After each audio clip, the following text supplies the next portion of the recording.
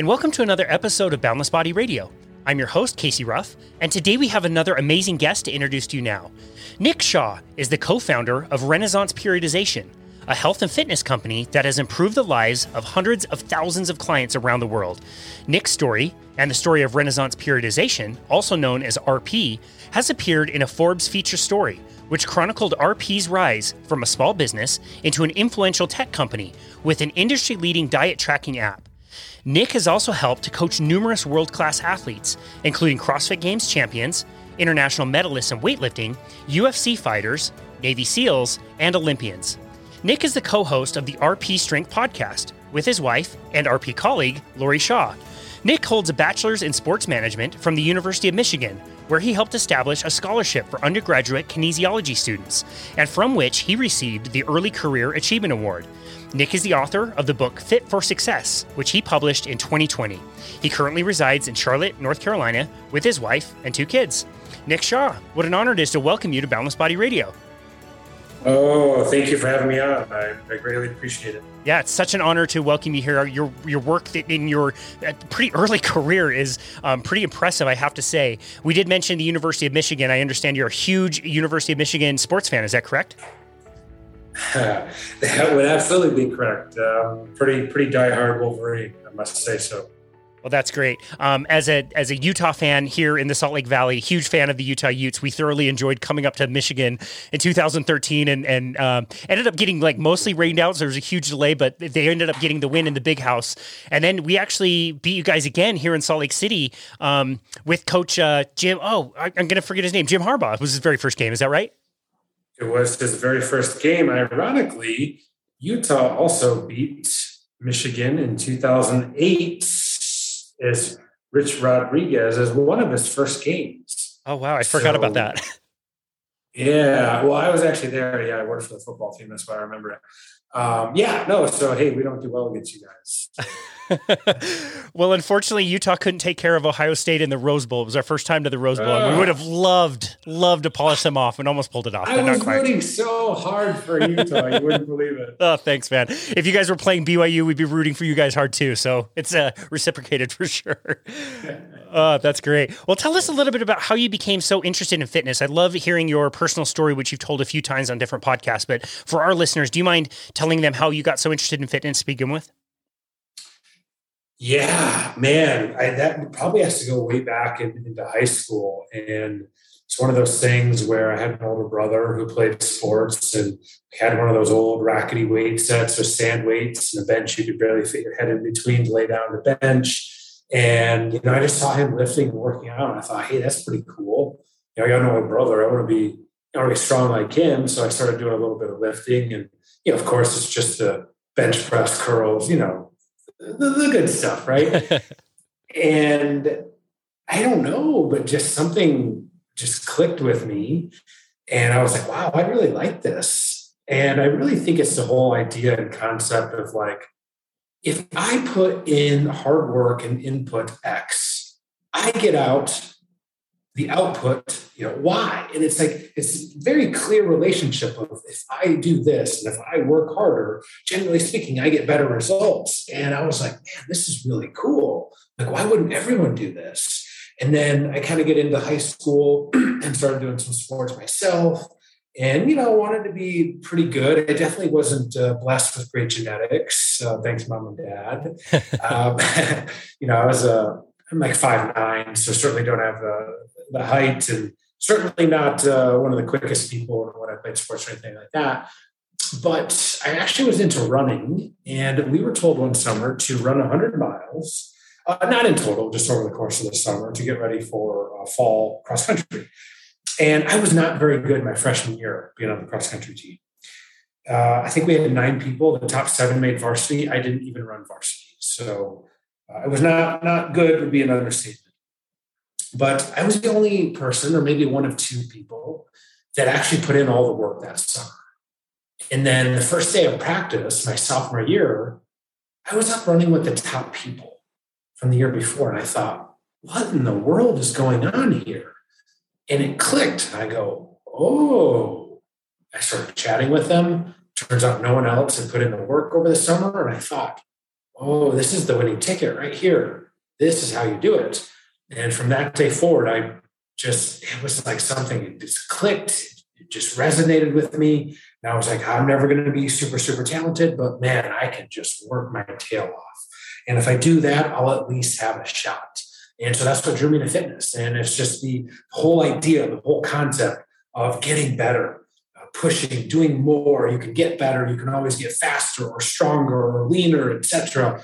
I just love it. So that is how it was born way back in the day. Yeah. Wow. I really love that. As a fellow 5'9" person, I also blame my parents for, never making it into my NHL career. Thanks a lot. But yeah, no, you're right. I find that piece of fitness to be its own reward almost. It's so enticing to know that if you do the work, you are going to see some rate of return. You might not have all the genetics, but you can improve yourself. Yeah. No, I mean, I love that idea. I love that concept. I love, honestly, at the core of it, if we really want to get down to it, it's like I love the idea of self-improvement, of getting better, of pushing myself. You don't see these huge quantum leaps, especially in fitness. I think that relates to many other areas of life as well.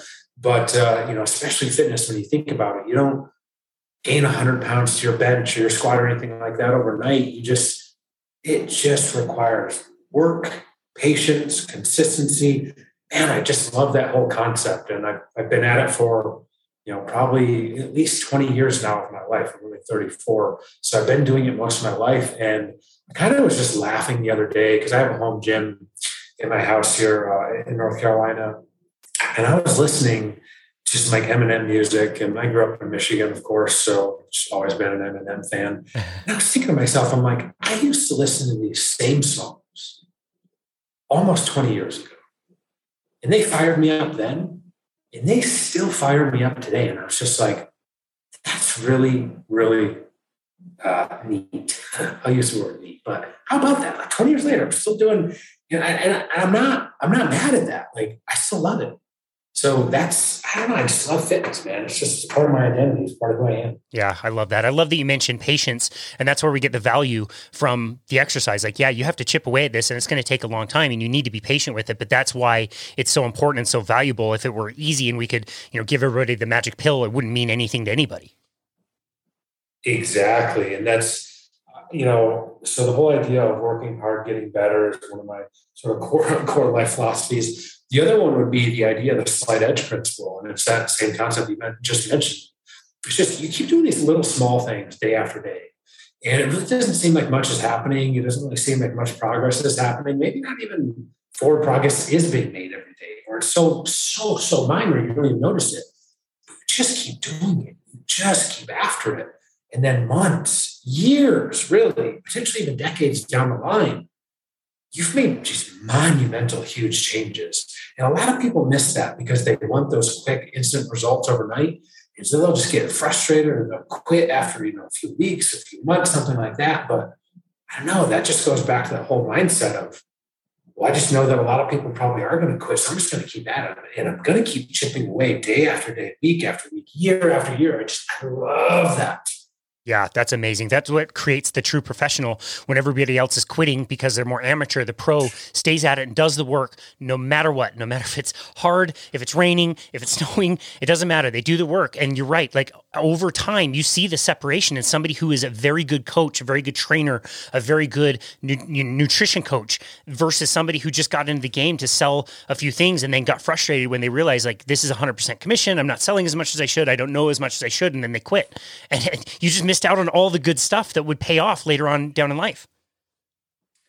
Yep. It goes back to what's your time horizon? And many people's time horizons are narrow and short. And my time horizon is, I try to think in the span of not necessarily even months, but really more like years and even potentially decades. And it's a really hard concept to get. And I certainly don't think I've been great at it all the time, but it's something that lasts like a few years of my life that I've really focused on. And it's just something that I try to remind myself of because it is, if you play the long game, you're going to be so much better off. You're going to make so many different and better choices. It's just really unbelievable. Yeah, I love that. That's amazing. So at some point, your interest becomes a career. When did fitness, kind of enter your consciousness as something you actually wanted to do for your career? I would say probably in college. I was just really into sports, really into fitness, working out, all that good stuff. And I met a guy in the gym, ironically, right? Of course, it's going to be in the gym. And he was a couple years ahead of me in school. And he was like, hey, you should join a powerlifting club. And I said, right, well, it sounds kind of right up my alley. And just another kind of light bulb went off. And I was like, oh man, this is it. I get to compete in lifting. I get to push myself, challenge myself. Like this is definitely, my next thing. And lo and behold, he ended up being the co-founder of RP with me. So that was really when it kind of became clear. It's like, hey, I can actually make a living out of this potentially the rest of my life. And so we worked as personal trainers in New York City after college. And then we kind of realized that maybe our time wasn't best spent training people in person because we had to travel all over the city and, all that. And I just, man, this is really, really hard. So we actually started doing some online coaching. And this was like a decade ago. So kind of before it was super popular. Wow. And all that. And that was really like the start of RP about a decade ago. So actually 2022 is more or less our 10-year anniversary. That's amazing. Yeah, so amazing. Such an early adapter to a new form, new way to train people. I'm so curious about the name. How did you choose the name? Yeah. People always like to know that. So I guess that goes into two parts. People always said, hey, did you ever have any idea you'd be even remotely successful?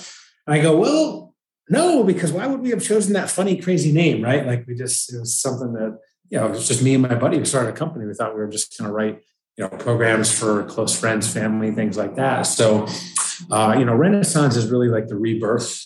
So for us, it was the rebirth of evidence-based fitness practices in the space because we saw a lot of people doing some really interesting things when we worked as trainers and coaches in New York City. And we just thought, man, I wonder if there's just like a better way. So my buddy had his master's in strength and conditioning after U of M, and then he later went on to get his PhD in sports science, exercise physiology. So we just thought that there was a good opportunity to bring back evidence-based practices into the fitness space. So that was the Renaissance part. The periodization comes down to sort of using one phase to set up the next in sort of a logical manner. For example, we just had the Winter Olympics not too long ago. Well, you can imagine that those folks train a heck of a lot differently in the days, weeks, or months leading into the Olympics than they do, a couple of years out. So it was kind of, that's how the name came to be. Also, I should say a shout out. The Renaissance part also kind of ties into Renaissance Technologies, which is a hedge fund in Long Island. They basically replaced like stockbrokers and things like that with mathematicians, PhDs, physicists, all that stuff. And so that was really what we were trying to do. We were trying to, hey, let's not just do fitness stuff because, we think this is right or this kind of like the next fad or the trend. It's like, no. We want to have coaches that are PhDs, registered dietitians, et cetera, that one, they can talk the talk, right? Because they're qualified to the nth degree academically, but also they're competitive athletes themselves. The world-class grapplers, national level weightlifters, et cetera, all that. So when you have the best, right, when you can walk the walk and talk the talk, it's really hard to to argue with those folks. And that's really what we wanted to do at RP. What kind of format were you using to coach your people? Excel files. Nice. And so would you put specific like sets, reps, exercises, and nutritional recommendations just in an Excel sheet? Excuse me. Yeah, more or less. Yeah, whether they wanted nutrition help, whether they wanted training help, we would do either or a combination of both. And that's how we started. We would send the programs. We would communicate with people by email, mostly, sometimes social media. And, because we go back in time, 2012, 2013, even into 14, Instagram was just getting started and we kind of caught that at the right time. And, with fitness and before and afters and all that, it really, really caught on. People seemed to like what we were doing. We thought, well, how do we take this coaching model that we have? We're very, very confident in what we do and what we know and how we help people. How do we get this out to more people? And that's when we wrote our first ever ebook. The Renaissance Diet 1.0 that came out in 2014. And man, all of a sudden, that reached, thousands of people the first week. And again, another light bulb went on saying, holy crap, like this is a really good way, cool way to reach more people, to help more people. Honestly, at the end of the day, what do we really want to do above all else? We want to help as many people as we can, just to make sure they're not falling for fads or gimmicks and stuff in the fitness space. Like, let's give these folks evidence-based practices that work above all else.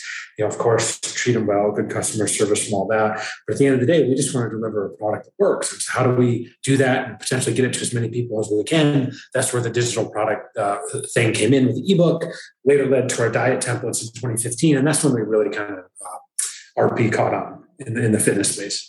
Something I was curious about that I wanted to ask you was, what is the importance of really starting something before you have like the perfect finished product? Like starting something before you're like fully ready, before you fully think you're absolutely completely prepared. Why do you think that's so important?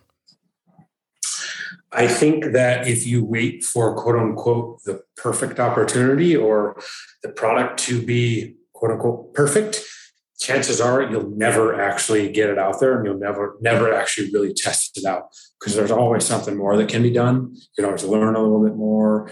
You can always fine tune, tweak, change some copy or some text, all this stuff. Like, there's always a little bit more to be done. At some point, you just have to make that call, and you just have to be willing and able kind of to know and to understand that, like, it's not going to be perfect when it goes out.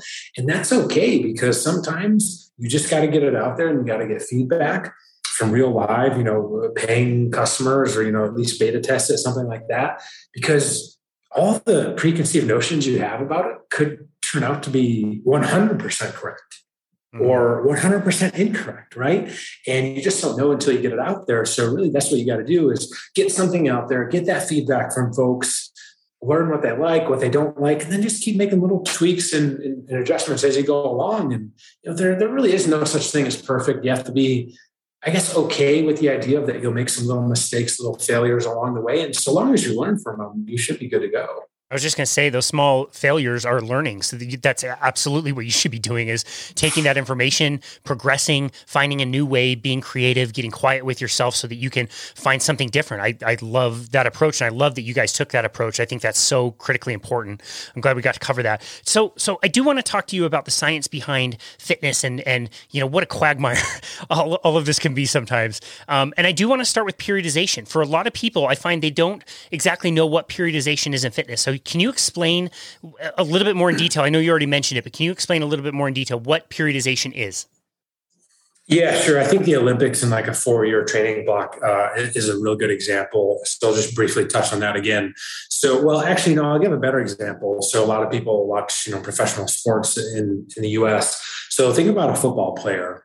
And if you have a strength and conditioning coach that knows anything, you're not training the same as you are in the off season as you are during the season. Like, you can train differently, and you should be training differently, because pro athlete during the season, they just want to kind of maintain everything. They don't want to get hurt. So you alter everything. So that's sort of one, season out of the year. And then when you get done with the season, obviously you need a little time to rest, but your training should look quite a bit different, sort of getting ready, getting better, getting faster, bigger, stronger, whatever that is. And then you make those improvements, and then you sort of hang on to it during the season, right? You're not necessarily making huge changes during the season, because your time is much more spent, hey, how do you practice, learn, watch film, all that stuff. So that's maybe one example that might resonate a little bit more. Another one that could resonate with your audience would be, let's say you have 100 pounds to lose. Do you just go on a diet and try to lose 100 pounds in a row? Oh, I don't know. Gee whiz, that seems pretty tough to do. What if you periodized it and broke it down into some chunks?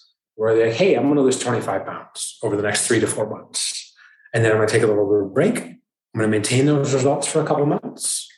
Okay. And then I'm going to get back at it, and I'm going to lose another 25 pounds. I'm going to rinse and repeat that. Like, that would be a good example of periodization. So losing the 100 pounds, it's not going to happen in 3 to 4 months. And I mean, that just doesn't happen. If you want to do it in a smart, intelligent way that's actually going to last.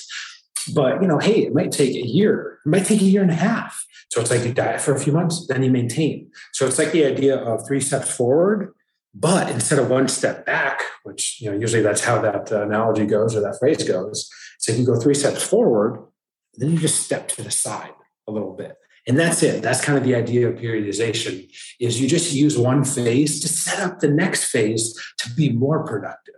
Does that make sense? Yeah, perfect sense. It makes me think of the specificity of the event being so critically important, whether it's losing 100 pounds, whether it's the Olympics. You got a 4-year training cycle. I mean, all of those guys were trying to peak for one specific weekend, one day in a week for 4 years. And now it's like the Olympics are over and you've got some World Cup races or something, but for the most part, those guys are totally resting. They've been focusing on one thing for years and years of their life, and contrast that with somebody who is maybe like a Major League Soccer player where a season might be 10 months out of the year. You really need to be very specific when making recommendations for people as far as the periodization goes. Yeah, it's really tough. Well, let's think about the 2020 Olympics, right? The Summer Olympics. What happened to those? They were delayed a year. Totally. I mean, I know in the grand scheme of things, there's so much other stuff going on in the real world and real life.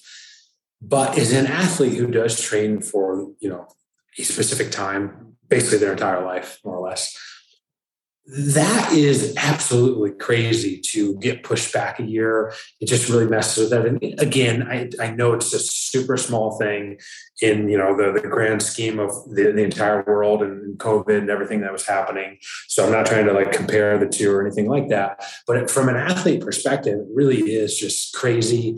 And then with all the restrictions and everything at the Olympics, and they had to just sleep on all this weird stuff, man, if you were an athlete there, it was definitely not set up to be optimal. So kudos to all the athletes that, did well, potentially hit PRs, new records, all that stuff. It really is amazing. Yeah, it really is. I couldn't agree more. You look at a sport like gymnastics, you don't have forever to be optimal and a gold medal contender in gymnastics. You have a very, very tight window, and a year is a huge amount of time when you've been targeting this one event for 4 years and it gets pushed back a year. That's a crazy major thing. So I'm really glad that you brought that up. I totally agree.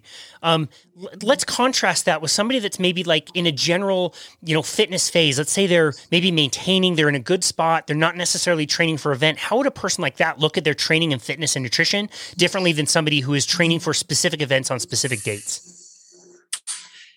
Yeah, it's a really good question. So, here's the good news. If you don't have crazy goals and you just want to train to be healthier and, maybe lose a little bit of weight, look a little bit better, things like that, you have just a lot more flexibility with how you approach things.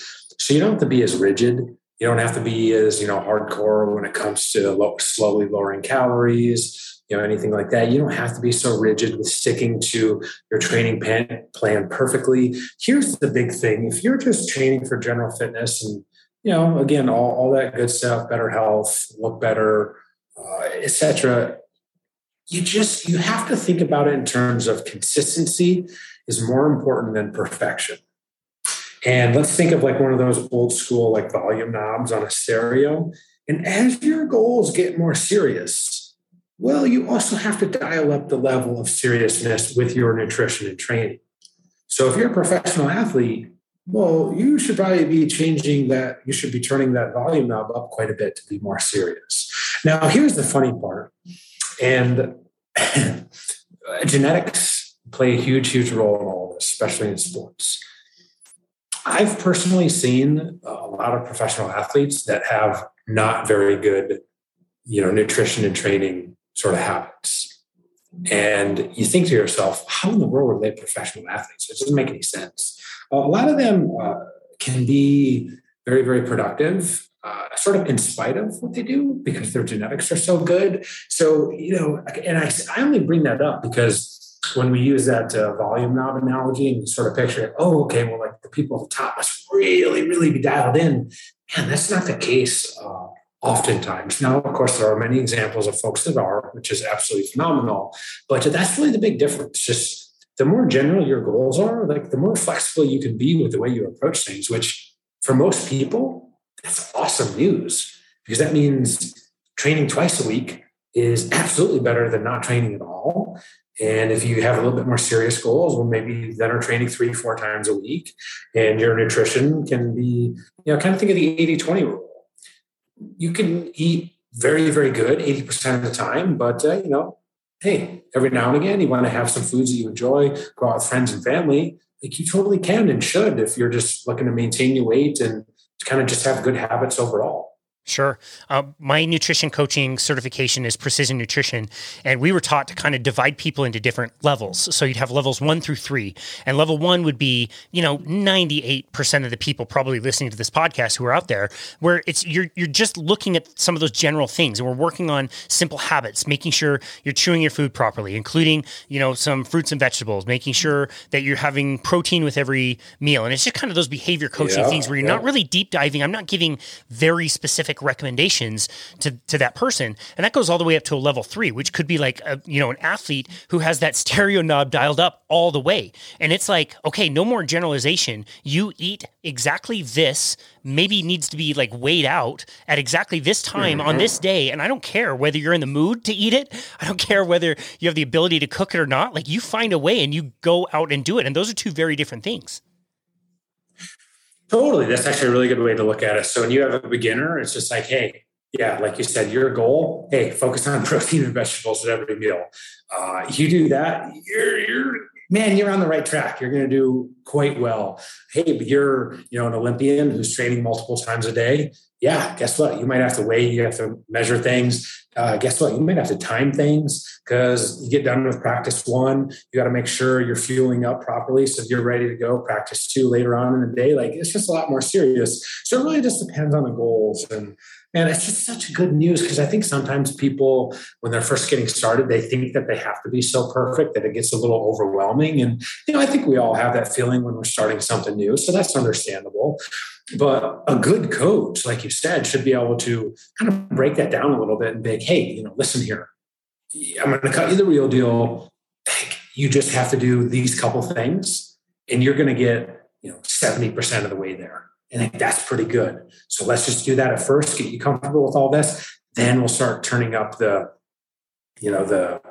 dial it in, I guess is the right way. Yeah, I love that. So whether somebody has a coach or not, how can somebody tell whether their plan is working versus when they need to take a pivot or change things up? Well, a good way is the scale. Of course, if you're trying to lose weight or gain weight, you're monitoring that a couple times a week. You don't have to be super crazy with it every day or anything like that. But that's going to be a good way. Now, it's certainly not the only way and not the only one that I would ever suggest.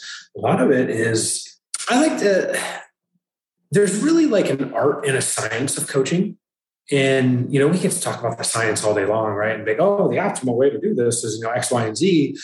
But then the real world hits and you have to interact with people that are living real lives and work and stress and kids, blah, blah, blah, blah, blah, all that stuff. And sometimes you have to find that middle ground. So being able to work with people and sort of meet them, I don't want to call it halfway, but, a little bit on the way of where they are, it's a real big deal for a lot of folks because a mistake that I made early on, maybe 5-6 years ago, was I was working with some pretty elite level athletes. And I actually was so proud of this one diet plan that I wrote out. Like this person was training 3 times a day. Man, I had everything timed out perfectly based on their schedule that they'd sent me. And I was like, man, this is my best work ever. And then I sent it to the person and they just never stuck with it. And it didn't hit me right then, but I was almost, I'm not one to get offended, but I was almost like, what in the world's going on here? Like, I can't believe this. I was like, this is literally this is like my Mona Lisa, right? And then, come to find out about it, I started thinking more about it because I'm like, what did I do wrong here? I was just really going deep. I'm like, what could I have done differently? I don't understand it. And then the same thing happened to me again later on with another real high level athlete. And I was like, okay, I got to figure something out here. Like, what am I doing wrong? And I was just like, I started talking with some other folks and they're like, if you thought about just dialing it back a little bit, not being so intense. And I'm like, what do you mean? I'm like, these people are the best in the world. They're like, but they're not actually following it. So what good is the plan you're sending them? And I was like, oh man, that's a good way to look at it. And that's when I started changing my approach a little bit. And the art of coaching came into play. And I was like, okay, I have to trade off a bit of quote unquote optimality for letting them actually stick to and adhere to the plan. And once I realized that, I mean, I probably became a 10 times better coach overnight. Wow. Yeah, that's such a good realization. I think if you've been training for any period of time, you can totally relate to your story. I had a guy hire me once, like twice a week for a specific trip he was taking in 4 months, had very specific body comp goals. And so I wrote out the perfect meal plan, the perfect periodized workout programs, like micro, macro, the whole thing, like everything done. And he comes in the first day and I'm like, okay, we got a pull day. We're going to do deadlifts. We're going to do some rows. We're going to do them like this. We're going to progress in this way. And he goes, biceps. I said, wait, well, no, we'll do some biceps. We're doing pulls, but we're going to do some deadlifts first. He's like, no, I want to do biceps on Monday and I want to do chest on Thursday. And so it's like, okay, here we go. We're going to have to pivot. I remember I would always set the curl bar. To the beach. Yes, exactly. Exactly. I would always at least set the curl bar like on the ground in front of him. So I had to like trick him into doing at least one deadlift per workout. But oh man. Yeah, for sure. You're right. You have to adjust those things based on the person and what they want and what they can do. I'm really glad you made that point. This is an extremely general question. I wonder if you can address this. Everybody's going to be a little bit different, but how do you balance, typically speaking, generally speaking, resistance training with cardiovascular training? Yeah, great question. It depends really on what the person's goals are and, what their time restrictions are. If someone works at home and they have a ton of time, well, hey, it's going to be, hey, let's have you lift like probably at least 3 times a week. That's a really, real good start. And then for cardio, if you don't have performance goals, you're not trying to do races or anything like that, I'm going to say, hey, let's get you a little step tracker or something like that, real simple and easy. And let's just see where you're at a couple of days. Like just do life normal. Don't go out of your way to do a lot more stuff. Let's see where you're at. Let's say it's, 6,000 steps a day. I'm going to say, all right, cool. Let's try bumping that up to like 8,000. And it's just a little bit of a change. That might mean they get out and walk for, an extra, 30 minutes or something like that. Man, that's really simple and easy to do. Usually it's a good stress reliever. You got a dog, you got a kid, push them in the stroller, something like that. It's kind of a win-win all around. So that's maybe one approach for more general fitness. Now, if you had someone that was training for a race, it kind of goes back to that volume knob. And now we have to start turning that up a little bit. And we're probably going to want to, hey, the time that you lift versus the time that you run, we might actually start doing those on different days and, different things like that. So, man, I know it's one of those questions that the answer no one really likes because it depends. But it really just does. And here's another thing. So if you have someone that wants to lose weight and they're just like New York City businessmen, super just time crunch, they don't have time to do cardio, it might very well be they lift for like 30 minutes and then you're having them do some HIIT cardio for like 10, 15 minutes after. So they're done in like 40 minutes. They can shower, they can get back to work. And like, that's it, because that's all they really have time for. Now, hopefully the good news is they live in New York City. They're probably getting in a lot of steps anyways, because you usually just walk a lot in New York. Like I lived there for 6 years. It's kind of crazy how much, I never had a step tracker back then, but up and down subway, all that. So yeah, that definitely plays a role too. But the more flexibility people have, the more freedom, time, work from home, man, hey, get out, move around, walk around. It doesn't have to be anything super crazy. Yeah, no, I totally agree with that. I would have somebody do low intensity cardio, as much movement as they could fit in the day. But if they had a limited amount of time, I would agree with you. I think the time is best spent in the resistance side of the gym versus the cardio side of the gym, even though the treadmill is going to say you burned X number of calories, but I'd rather know that somebody's burning more calories all the time by building muscle mass, getting stronger, that kind of thing, working for them. Yeah, I love that. So this was a concept that I was not introduced to early on in my career with training. It took a few years and a lot of like metabolic testing using Metabolic Heart to really realize this. But can you explain why periodization with fitness and nutrition is so important to couple those two things together? Yeah, so I'm trying to think of a good analogy for kind of like general fitness folks to understand. So I'm probably not going to use a great example here, but let's say think of a weightlifter that is trying to peak for a specific meet. And so usually as you peak and kind of taper into a meet, your training volume really goes down. So that would not be a good time to also reduce your calories and try to cut really hard. So to keep as much lean muscle, lean tissue as you can, typically you want to train with fairly high volumes. So kind of think of old school kind of bodybuilding training. That's usually best to like maintain muscle. Like there's a reason bodybuilders look the way they do, right? So you wouldn't want to be trying to diet really hard and not train very much with weights, because what's going to happen? Well, you're probably going to lose lean tissue. And we just talked about it. You don't want to lose lean tissue. We want to hold on to that really at kind of all costs, more or less. So that's maybe a good example on how the two sort of overlap with one another. Yeah, no, that's a really good explanation. I'm also thinking like maybe like an endurance athlete, may be able to get away with like, more protein, maybe some more fat in an off season where they're just building up their aerobic base. But during training season, they may need an extra boost and they have to increase carbohydrates or things like that. Is that kind of how you're thinking about that as well? Yes, that's also the case. So, someone that's just putting in tons and tons and tons of miles, tons and tons of volume, right? And that volume can actually be lifting, or it could be running, cardio, et cetera. The demands are going to go up for their carbohydrates. So they should absolutely be eating more carbohydrates for a better sporting performance.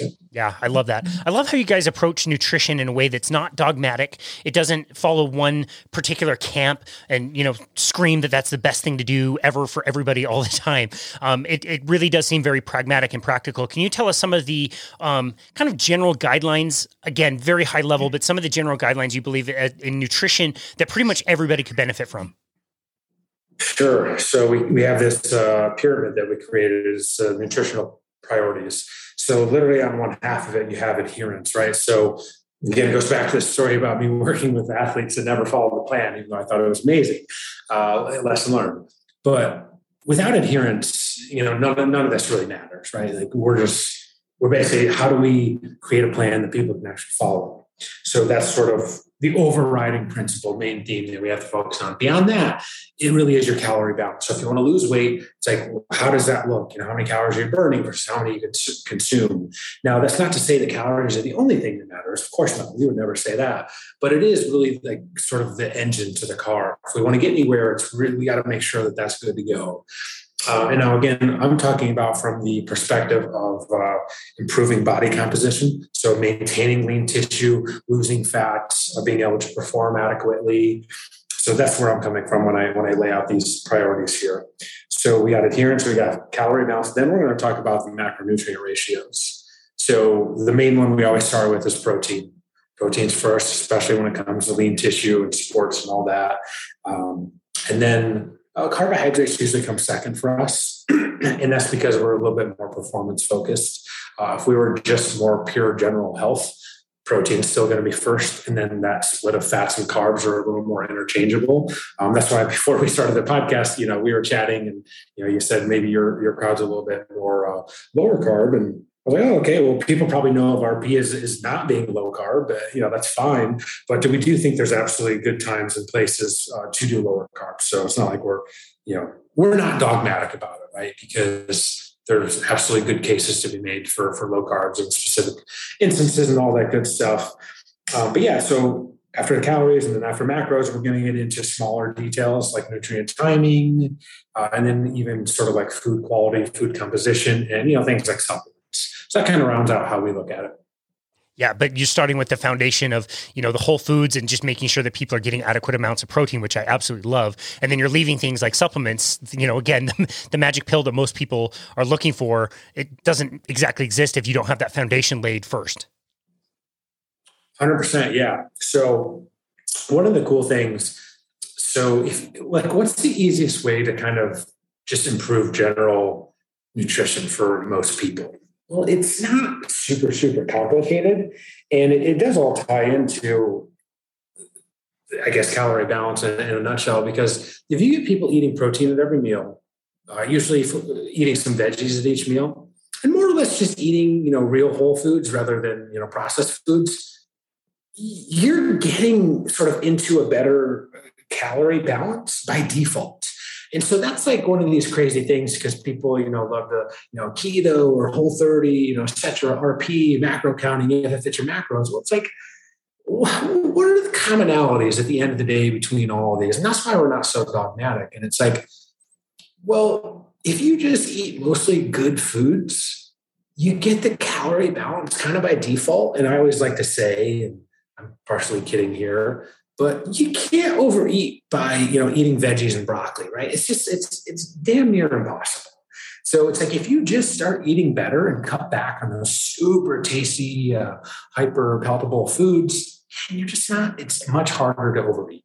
Yeah, I love that. It's also interesting too. You mentioned performance, and I know you guys do work with a lot of high performing athletes. And it's funny. You get into this world and you see a lot of those high performing people, and yeah, you're worried about really minute details and all of these things need to be totally dialed in. When you go to the mall or go walk around or something, you see like the general population has a long way to go, and just making some small strides to get out like vegetable oils or like processed foods, like you mentioned, hyper palatable foods, sugar all the time, like too much of it all the time is kind of more of a priority versus, figuring out the details from the very beginning. Yeah, no, I mean, just go walk into a mall and look at the food court. You're just like, holy cow.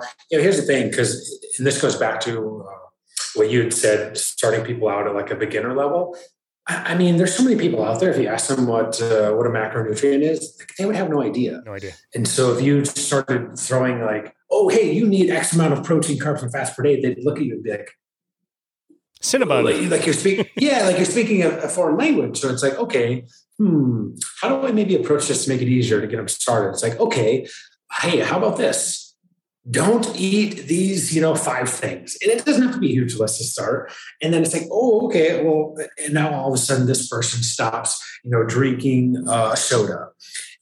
So there's 2 cans a day, 40 grams of carbs each. Oh, okay, there's 80 grams of carbs in a day they're no longer consuming. That's 320 calories. That's a good start. It's like little things like that. Maybe now they're not getting fast food, so they eliminate that, quick drive-through at McDonald's or whatever a couple times a week. All right, boom, there's another 5, 6, 7, 800 calories. It's like you can just do these real simple things to get people started. And then it's like, it's just a good sort of a general awareness type thing as well, where like now they're maybe just slightly more aware of the food options and choices that they're making. And let's not overlook that, because that's huge, especially for people that are just getting started and don't really know a whole lot. So, hey, let's keep it simple for a lot of folks. Yeah, that's great. Tell us a little bit, going back to your company, how things evolved. We kind of got to the point where you're using Excel sheets. You just started with ebooks. Technology has evolved quite a bit since then. Can you tell me what direction you and the company are moving now? Yeah, so we're definitely more in the line of like a tech company now, because we do a mobile application. So you can get it through the Google Play Store. You can get it on Apple, and it's really, really cool. It's really, really nifty. I will say it's probably going to start people off a little more, higher carb in general, so to speak. But it's like a diet coach in your pocket. So rather than having to pay a couple $100s a month, which, unfortunately not everyone can afford, you basically pay $15 a month and you tell the app what your goals are. You lay out your schedule, when you work out, when you wake up, when you go to sleep, et cetera, all this, how many meals you want per day. And then the app tells you exactly how much you eat at every single meal. So it's going to tell that based on macronutrient breakdown. So I would never suggest your app if someone's not already quite familiar with counting their macros, tracking their macros. And if they are, it would make a lot more sense. But for a beginner, it would be sort of like, jumping up to level 3, right? You sort of skip level 1 and level 2. But you do that. You track your weight in there a couple times a week. It tracks your progress weekly, and then it suggests updates to it. And so if you're on track, you'll kind of just keep cruising along. If you fall behind track or ahead of schedule, the app's going to make weekly suggestions. So it really is like having me coach someone, but through an app. And so rather than paying a couple $100s a month, pay $10 or $15 a month. Yeah, that's great. It's so overlooked too, what you mentioned, which is like if what you're doing is working, there's no need to make changes. I think people are so quick to change their program, but if it's giving you results, like just keep doing that until it doesn't work anymore. Yeah, totally. Well, so here, I've said this a bunch of times before. The goal when you're dieting to lose weight and to lose fat is to eat as much as you possibly can while still reaching your goals. Like there's no bonus points for jumping ahead and lowering calories more than needed, because chances are the more aggressive you go, right, the quicker, the faster you lose weight, typically speaking, the faster it's going to come back. So that's why we like that. Again, it goes back to what we talked to at the very beginning of the podcast. Play the long game. Have a longer term time horizon. Go a little bit slower, a little bit steadier. Those results are going to be more lasting, more sustainable. And then you don't have this, binge thing, or you don't have this yo-yo dieting cycle. So it's like, if people can just delay gratification a little bit, and it's a hard thing for people, especially nowadays, they're going to be so much better off. Yeah, I totally agree. Protecting that resting metabolic rate, the number of calories you burn at rest, is just so critically important. I see that crash pretty low when people are doing things that are more extreme in the short term versus, like you said, just being patient, take your time. Let's make small adjustments as we go. Get you some small wins will be more likely to give you more wins down the road. Yeah, I totally love that. So tell us a little bit about what sets your app apart. Obviously, you weren't the first diet tracking app. There were other ones out there, but what were you seeing or maybe not seeing in some of those apps that you wanted to bring to the table? Yeah, well, I wouldn't even classify our app as a tracking app. I mean, it's really not. You can track some of it, yes, but it's more of a coach and more of a planning app. So if you're like, hey, I like using MyFitnessPal, but I don't know, gee whiz, I could tell it ate 50,000 grams of carbs today. It's going to be like, okay, cool. It's just going to let you know you went over. And you're like, oh, okay. It doesn't tell you when to eat. It doesn't tell you how much to eat at each meal. That's a lot to the piece of the puzzle, right? So our app is going to tell you how much to eat on a per meal basis, based around your schedule, when you wake up, when you go to sleep, how many meals you want per day. Do you want 3 meals a day? Do you want 6 meals per day? Our app's going to help with that. So it's just more of a planning tool. And then you go in, you're like, oh, okay, hey, I need 40 grams of protein. Cool. I'm going to click on chicken breast. Or, hey, I'm going to scan my food here. It's going to tell me how much of that I need to sort of hit those goals. And now with our most recent update, because the app used to be a little bit more rigid on that, you couldn't really go over or under any. But now, you can, right? So if you're out and about and, you grab a Quest bar or something like that, and hey, maybe you go a little bit over that meal or you're a little bit under, well, you just take whatever's left and you just kind of move it to the next meal. So it just allows a bit more of that real life practicality to our app. So I totally hear you on the tracker thing. Most people are familiar with something like MyFitnessPal as a tracking tool. I think of it as like a food diary. Our app is like MyFitnessPal, but we're going to help plan your meals out for you. We're going to help be there every step of the way along your dieting journey to reach your goals, no matter what they are. Fat loss, weight gain, performance, we got you covered. Yeah, that's totally different than just tracking something and seeing like, gee whiz, I got X number of this and Y number of this. It doesn't really tell you anything. It's amazing that can adapt to you and help coach you along the way. It occurs to me to be able to create something like this, you may need like one or two like smart people around you. Can you maybe talk a little bit about your team? And you got a few good people there, a few smart guys, I would say, one or two. Yeah, if you are the smartest person in the room, they say you're in the wrong room, right? Well, luckily, I've never had that problem. So I'm on the right track, I guess. We've got a great team. So we've got 20 plus coaches on our side. I want to say it's at least 25 now. Pretty much every single one of them is a PhD or a registered dietitian that has, a master's degree in sort of a sport-related, nutrition-related field. That's on our coaching side. We have an incredibly talented team of engineers, software engineers that we work with that build our app and all of that stuff on the back end. They are phenomenal. My buddy, Dr. Mike, the co-founder of RP with me, is the smartest person I've ever met in my entire life. And I'm not exaggerating when I say that. So, he's really great at sort of creating all the algorithms and all that stuff behind the scenes. And, it's my job just to kind of help manage to make sure we're heading in the right direction. Well, it's just so fun to like go down your website and pull down all the people in your team. And it's like you said, like doctor, RD, doctor, like, holy smokes, like you got a great team around him that I'm sure is just able to create so many interesting and customizable things for your clients, which is amazing. You guys also do a really great job of posting before and after photos and doing a good job of highlighting the stories of the people that use your products. Can you talk a little bit about why that's so important? Yeah. So in terms of marketing, there's a great book called Influence by Robert Cialdini. And one of the things in there is called Social Proof. And listen, there's so much out there that we don't know or can't possibly know that we look to other people to sort of guide our actions. So let's say you're living in New York City, or actually you said you're in Salt Lake City. Let's use Salt Lake City. You're walking downtown Salt Lake City and you see 10 people running towards you and running the other direction. What do you immediately think? Yeah. Like, Run with them. Oh crap, like something terrible has happened. Like I'm going to start running that direction too.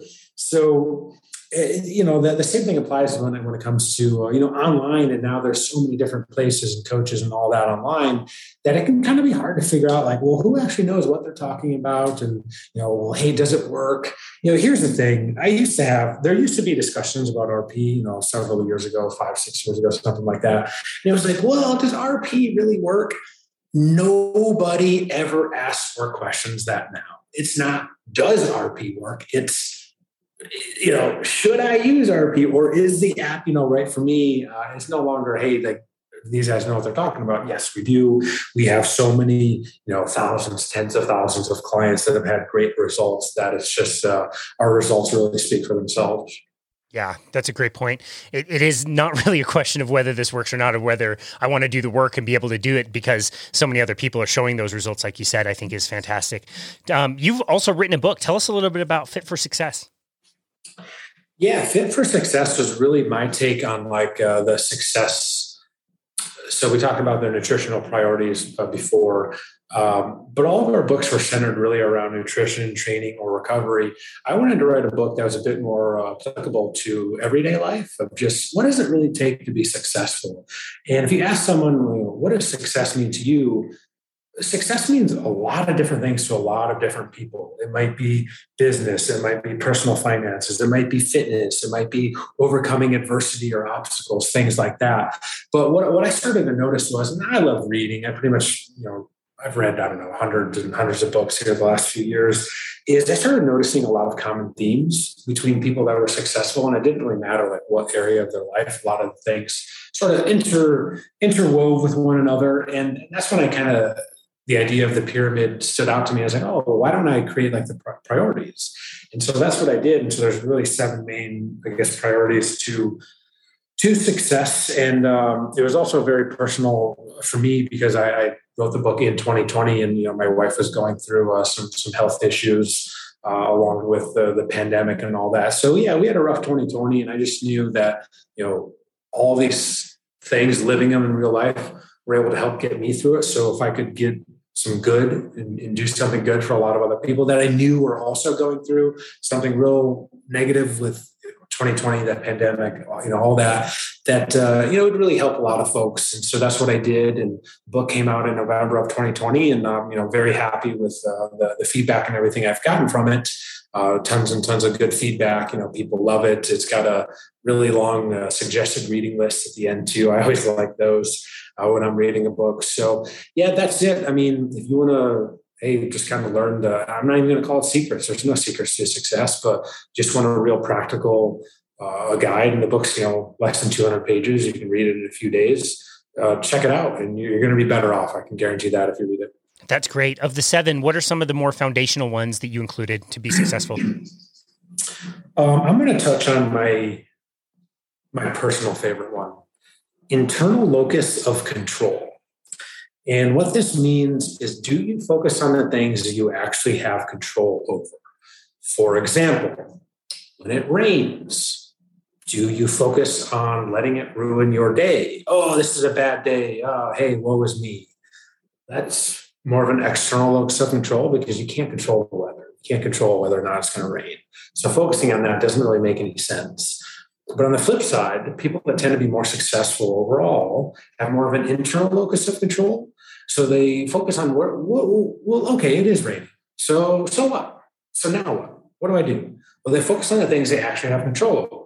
They take an umbrella with them. They put on rain boots. They put on a rain jacket. Let's say they have to go somewhere. They're going to leave a few minutes early, right? Because they can't control the weather and the traffic. So successful people tend to focus more on what they actually have control over. And that generally makes a huge, huge difference. A little quick personal story on that note. So my wife was diagnosed with breast cancer in early January 2020, before the pandemic hit. She was going through chemo. She had surgery in February, all that. So we had all this crap going on in our lives. Our kids were being homeschooled now. My wife was going to chemo by herself. No one could go with her. So there would have really been a time where we could have just really gotten down and negative on ourselves, but we didn't. And we focused on just something real small that we actually could control. And one night, we got together as a family. So me, my wife, my son, and my daughter, and we all shaved our heads because my wife was going to lose her hair. And, because we couldn't control, everything that we were going through, right? It's just outside of our control. But we did have control over when. And so when we did that, it literally took what could have been, one of the darkest times of our lives, so to speak, and transformed it into this night that we'll all remember as a positive night for the rest of our entire lives. And so that's the power of internal locus of control. Love that. I'm so glad that's your favorite principle. What an amazing and special night that everybody is going to remember for the rest of their lives. That's totally wonderful. My mom suffered with breast cancer, and so I know how important that was to kind of show that support. And her mantra during the whole thing is just find one good thing. Today might really suck. I might be super tired. Chemo sucks. But if they're, look for one good thing. And I've really loved this last year taking a deep dive into Stoicism and learning some of these Stoic principles and the dichotomy of control, and learning that you have preferred indifferences. You may not want it to rain today. It might be your day off and you might have a great day at the beach planned, but guess what? You don't have control of that, like you said. And it's just a preferred indifference. You can prefer to be healthy. You can prefer to be wealthy. You can prefer to have good weather all the time, but that's not always going to happen. And I just love how pragmatic you were during, first, a very difficult time with COVID, but second, what you must have gone through with not only the homeschooling, but having your wife have all of those things happen all at once, that would crush people without, taking the approach that you did and being pragmatic and saying, look, I can't run the business maybe the way that I want to right now. I have to spend more family time, but maybe I've got extra time that I can write this book and put that out there. I think that's wonderful. 100%, man. I knew I wasn't going to be going anywhere for 4 months or something like that. We were literally in very strict quarantine lockdown because this was early 2020, and she was going through chemo at the time, and there's just so much unknown. I was like, well, I got a couple choices. I can sit and complain and all that stuff, or hey, I can try to make something really good, productive, positive of it, and that's what I did. I love that. That's fantastic. Tell us, you told us about reading. Tell us the importance of constantly learning and being humble enough to change your mind about things along the way. Yeah, I certainly don't think I know all that much, and I'm always willing and able to want to learn, grow.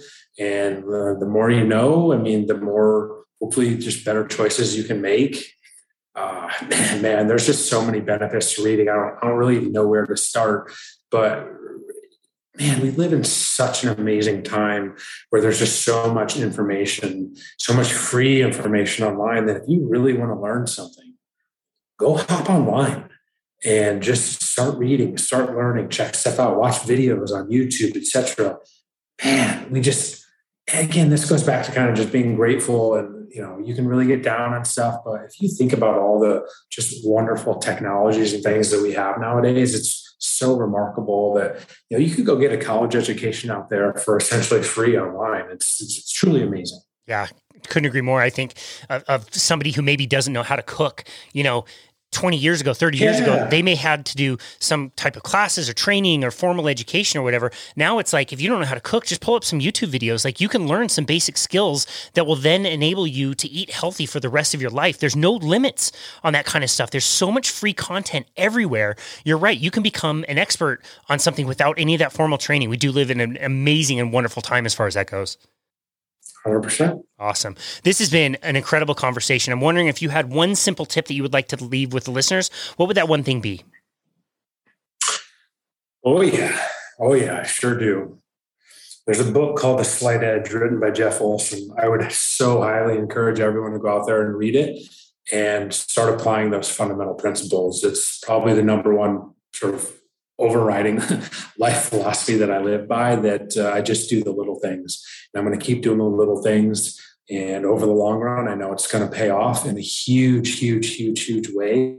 So I don't expect huge quantum leaps, although, do I get frustrated from time to time? Absolutely. I'm human, but I just keep doing it, and I just keep going, and I'm going to be consistent. I'm going to keep showing up, and I'm going to keep doing the little things, read a little bit each day, make sure I save and invest and all that stuff. And I know that it's going to pay off in the long run.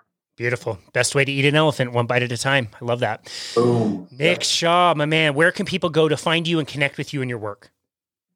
Yeah. So, hey, please come check out us.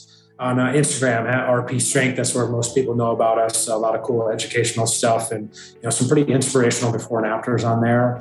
We actually have a second account. It's RP_transformations that I think has something like 4,000 or 5,000 different client posts. So it's really, really cool. And then myself personally, it's just at nick.shaw.rp on Instagram. I love to connect with people on there. And if you want to check out my book, you can get it on Amazon. You can get it on Audible as well. There's a little extra podcast in there along with that. Maybe a couple dollars if you do Kindle as well. I just want to get out there and help as many people, man. And then, our website, rpstrength.com, that's a great spot. You can go check out, our coaches, sign up for one-on-one coaching and whatnot, and go check out our app as well if you're, pretty experienced with counting macros. That's fantastic. We will link to all of that in the show notes. Nick Shaw, co-founder of Renaissance Periodization, thank you so very much for everything that you have done. Thank you for taking the time to really individualize these programs and figure out a way to scale this so that it can benefit so many people. Like we said, hundreds of thousands of people worldwide. That must feel amazing, from what you started to have it progress to what it is today. And to always be open to learning and changing things as you go, I think is fantastic. So thank you so very much for you and your career. And thank you very much for appearing on our show today. We really appreciate you. Thank you for having me on. I really do appreciate it. It was great chatting. Yeah, it was a great chat. Such an honor. And this has been another episode of Boundless Body Radio.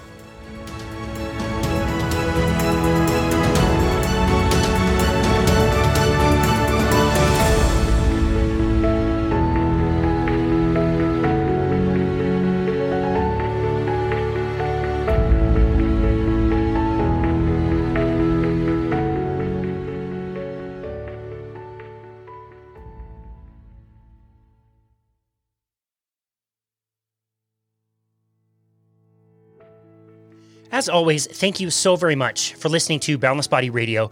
It's really inspiring and amazing to see some of the reviews that we have been getting, and also to receive so many messages and emails about how these episodes have improved our listeners' lives. And so thank you so very much. We are so happy to bring these episodes to you and provide them for free, and we really hope that they help you in your life.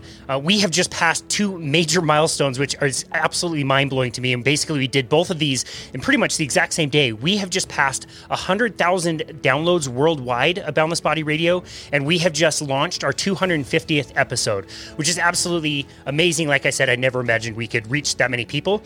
We always want to keep you updated on things that we're doing on our website. So if you go to myboundlessbody.com, you can always see what we're up to. This month, we have a link that you can go and schedule a functional movement screen, which we do virtually over Zoom. A functional movement screen is a series of 7 different movements and 3 different clearing tests, which is designed to find weak links in the body, such as muscle imbalances and joint stability issues. It's a really great tool for discovering inefficient movement, and even if you're not experiencing pain in certain areas of your body, it's something that can prevent injury later on. Some muscles need to be stretched, some need to be strengthened, and we can help you create a plan around that so that you can stay healthy and continue to move well for the rest of your life. So again, you can go and schedule that at myboundlessbody.com. You will also see the other services that we offer. You can always schedule a complimentary 30-minute consultation with us to really chat about anything that you like.